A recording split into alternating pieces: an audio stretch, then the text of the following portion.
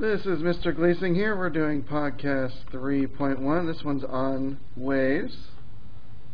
So first of all, we need to talk about some parts of waves, or some properties of waves.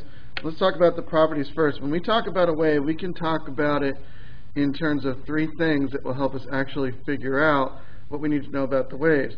And the three things that we are most concerned with, at least when a calculation comes, is either the period or the frequency, and thus the wave speed that results from that. And the other thing that should have been added in here is also the wavelength. So first of all, let's talk about the wavelength. Wavelength, and we will see in a few slides how we actually can measure that. Wavelength is basically the length of the wave, the distance from crest to crest, or maybe from trough to trough, or from any point on the wave to the same exact point on the next part of that wave. So that's the wavelength when we're talking about what we need to talk about here. And then we have the period or the frequency. And we are already familiar with these terms because in the first unit we had equations dealing with circular motion, and we talked about the frequency and the period, where we know that the frequency is equal to 1 over the period. And we'll need to know the frequency in order to do these calculations. So the period is basically the time it takes for a wave to go up and then back down again, or in and then out, depending on what we're talking about in terms of a type of wave. So if we talk about a standard wave motion like this, then if I want to talk about the wavelength, I could take it from crest to crest. So if we want to talk about the wavelength, again, we talk about crest to crest, which are the 2 points on this diagram, or we could talk about these 2 points, which are the start of the wave. Notice that this first point, the wave is going in that upward direction, and at the second point, the wave is going in this upward direction. We could talk about trough to trough, which is the lowest points. We could talk about this point here, which would also be on this point here. So if we take wavelength, we can take crest to crest, trough to trough, whatever we need to, as long as we're taking the same point on the wave.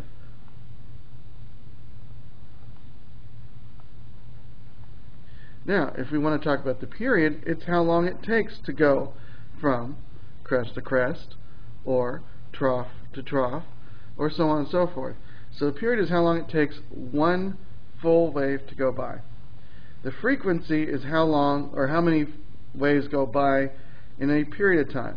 And since we want periods to be in seconds, our frequency is in hertz, which is 1 per second. So if we have a number for frequency, then it would be measured in hertz because our period would be in seconds. Now, to find wave speed, you have the equation, and if you can't read it, is that the wave speed is equal to the frequency times the wavelength, which is a little lambda symbol, kind of an upside down Y. Now, we already have an equation for speed, which is distance divided by time. And if we think about what wavelength is, wavelength measured in meters is a distance, and frequency is divided by seconds, 1 over seconds. So the two equations go together. We could use either one depending on the information we have. If we have a time, we'd probably want to use the original equation that we've dealt with. If we have a frequency, or if we're looking for a frequency, we'd want to use this new equation, where the wave speed is equal to the frequency times the wavelength. And of course, this only works for any time you have periodic motion where you actually have a wavelength. Alright, we can use the original equation that we're used to, velocity equals distance divided by time, for any type of movement. Now, a couple constants that you must know. You need to memorize these, whatever you need to do. You do need to know that the speed of sound in air is approximately 340 meters per second. If that information is not given to you in the problem, that is the number for sound that you will use. Sometimes the speed of sound is different.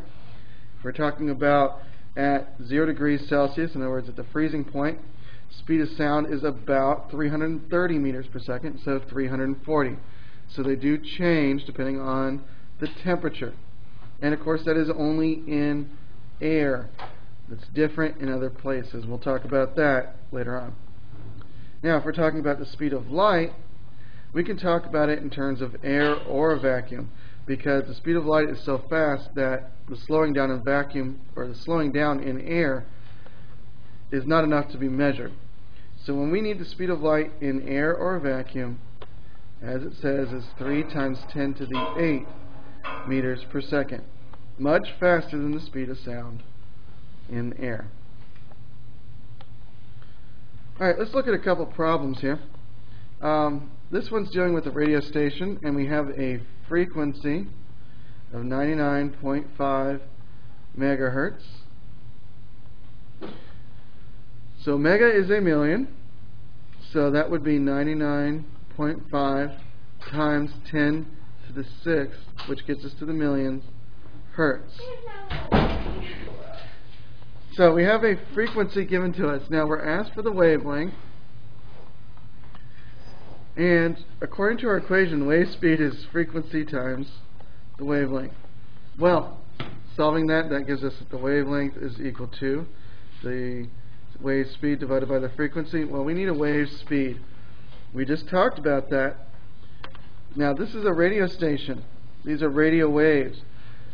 Contrary to what you may think right off the bat, radio waves are not sound waves. Radio waves are actually electromagnetic waves, which are the same as light waves. So if we're talking about any type of wave that's not a sound wave, then we're probably going to use this if there's nothing else given. 3 times 10 to the 8th meters per second. And we have our frequency, 99.5 times 10 to the 6th hertz. And all I have to do is plug this in to the calculator, and I'm going to get an answer for wavelength. All you have to do is plug this into the calculator. I recommend you do this to make sure, again, that you know how to use your calculator properly. That is the answer that you get, wavelength in meters. Let's go ahead and look at significant figures. I've got 3 digits given to me, so I'm going to keep 3 digits, 3.02 meters for a wavelength for a radio station. And that's about average, 99.5. It's about the middle of your dial. Another example, this one does not involve sound or light, so we can look at this example and pull some more information from it. We've got Clay surfing on a wave, propelling towards the beach with a speed of 5 meters per second. The wave crests are 20 meters apart. Well, 20 meters is a distance. That will be our wavelength, and we're asked for the frequency. Again, plug this stuff into our equation. If we're looking for the frequency this time, we're going to have the wave speed divided by the wavelength, and our speed was 5.0 meters per second. Our wavelength was 20 meters, and the answer is not 4. The answer is actually 0.25 or 1/4. So the frequency is 0.25. Remember, frequency is measured in hertz.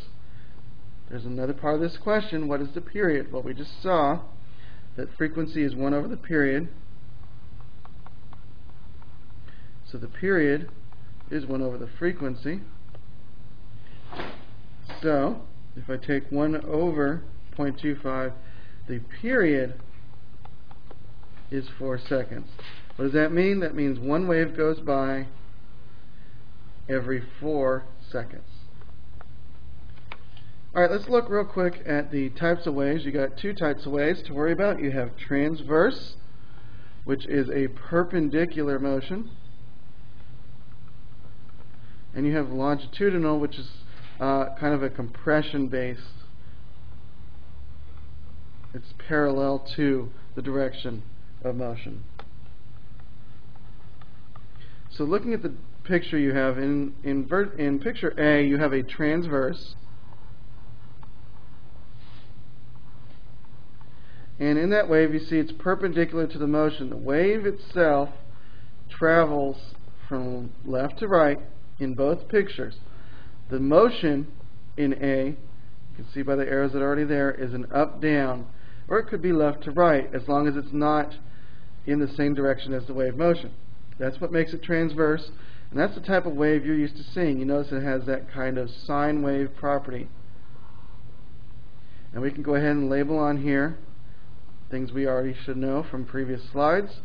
Our wavelength is going to be crest to crest. Of course, we can label that as crest. Down at the bottom we have troughs, and you can see that in this diagram it labels the trough to trough as the wavelength. Alright, and then of course right in the middle is where it would be if there was no change. In other words, there was no wave. Alright, looking at the bottom one, in a longitudinal wave you don't see the same kind of motion, but you still see a wave-like motion. Instead of crests and troughs or ups and downs, you're going to see compressions, and there's several of them here. I'm going to label them, several of them right there. You notice that the slinky springs in this example are closer together. Where you don't see a lot of slinky parts together, those are called rarefactions, because it's rare to find part of the wave there. Alright, so that is what we have here for a longitudinal wave. And longitudinal wave would go from compression to compression, or rarefaction to rarefaction. Notice in this diagram it goes from the middle of the compression to the middle of the compression would be our wavelength.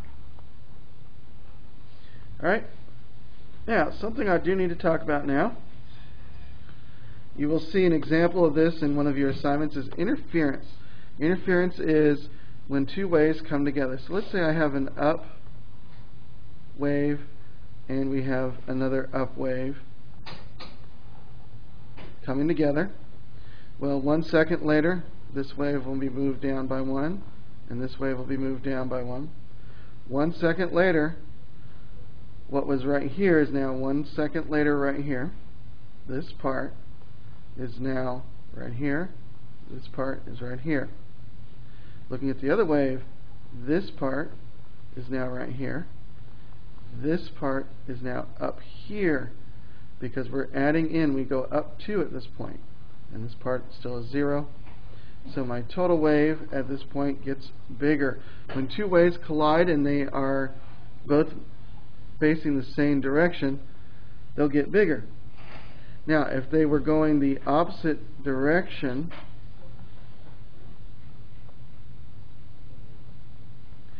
if they're both going in the downward direction, or one's going down, one's going up. There we go.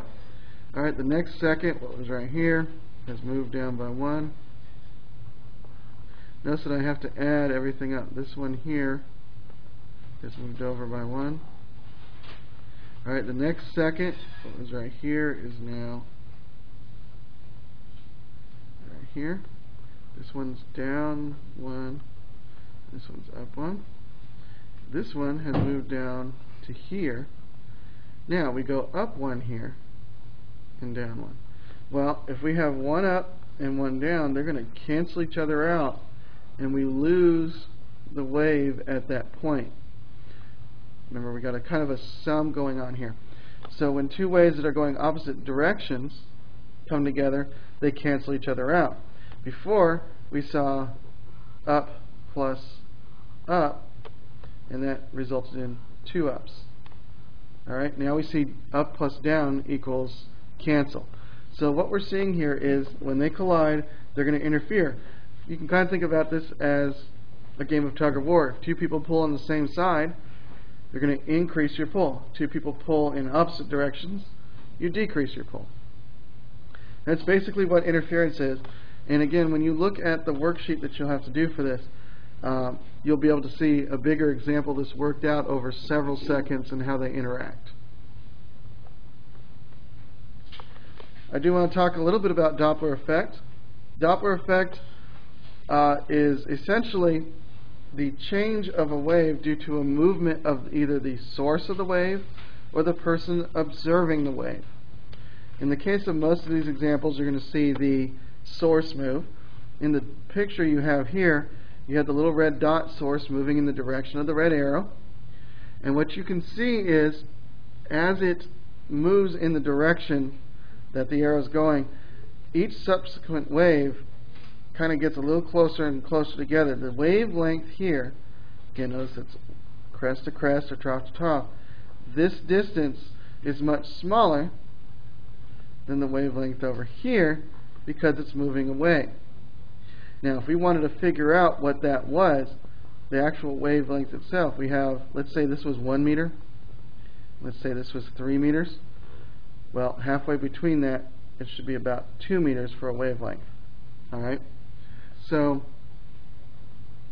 what we see with a Doppler effect is that the wavelengths either shorten or lengthen depending on whether you're moving towards, makes shorter wavelengths, or if you're moving away from something, makes longer wavelengths. Now, using the equation that we already saw with the V equals frequency times wavelength, if we have a longer wavelength for any given speed, which remains a constant for sound, of course, if we had a longer wavelength, we're going to have a shorter or lower frequency. Lower frequency means a lower pitched sound. On a shorter wavelength, you're going to have a higher pitched sound, a higher frequency. So, what you should hear, if you hear the Doppler effect, is when something is moving towards you, it has a higher pitched sound, and when it moves away from you, it has a lower pitched sound. Alright? Now, you can see examples of these waves being generated in a visual aspect by searching Google for the information you have here, Doppler effect simulation. Look at the first and second links, and if you look at the first link, you'll get to see the Doppler effect. And I want you to draw sketches. This is part of the notes. This does need to be done in your notes. You can do this after the last slide. And if you need help with this, please ask questions. Alright, I want you to draw the sketches to show what each looks like. What's really important is that you're very careful, especially around those. These are very close together. Look at the difference between those, and I want you to be careful about what you see right here. So, what does that mean?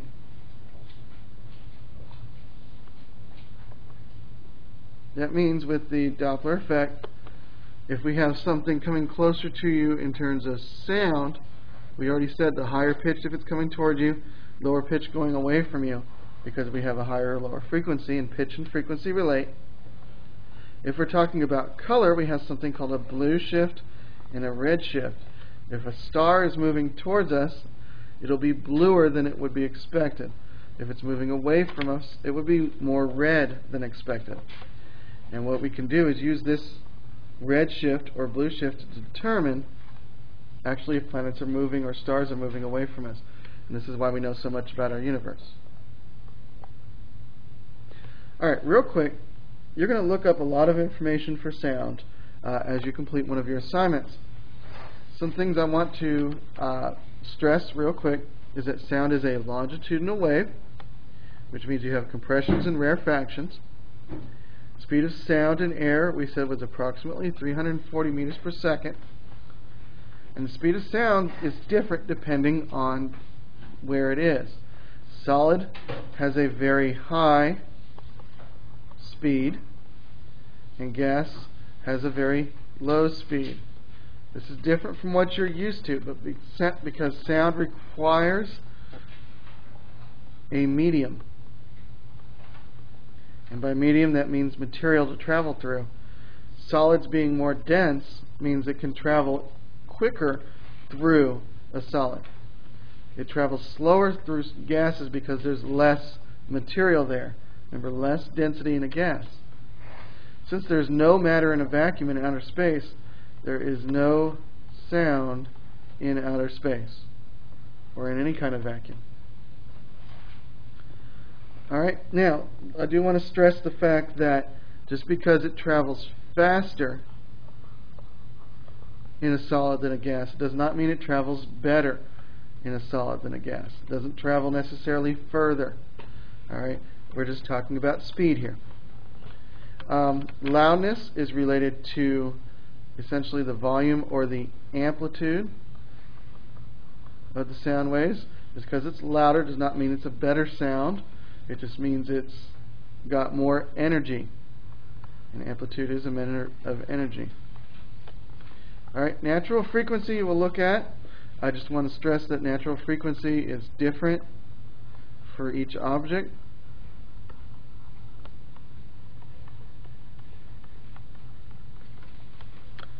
Alright, and everything has its own natural frequency. It may or may not be something we can actually measure. Force vibration is exactly that. It's when you make something vibrate as a result of one other object vibrating.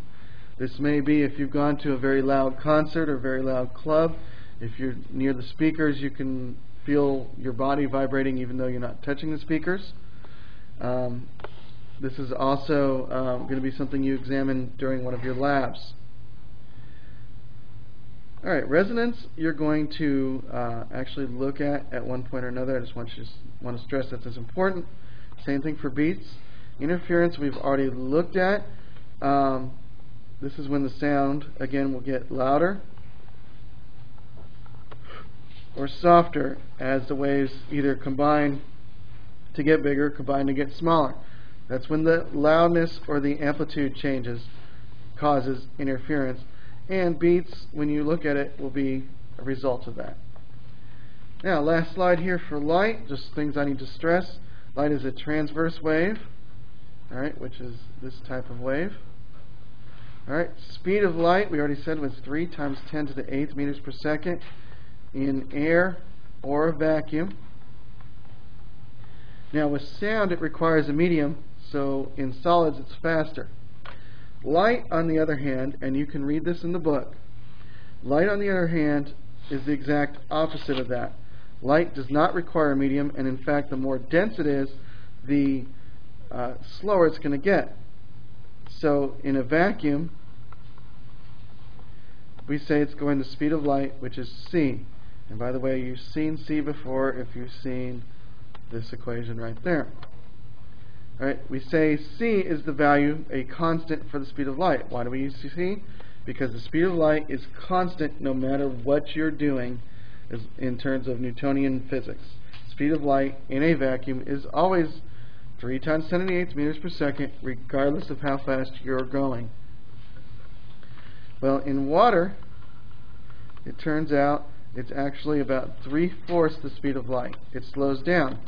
And when you look at rarefaction, when you look at refraction, you're going to see an example of that.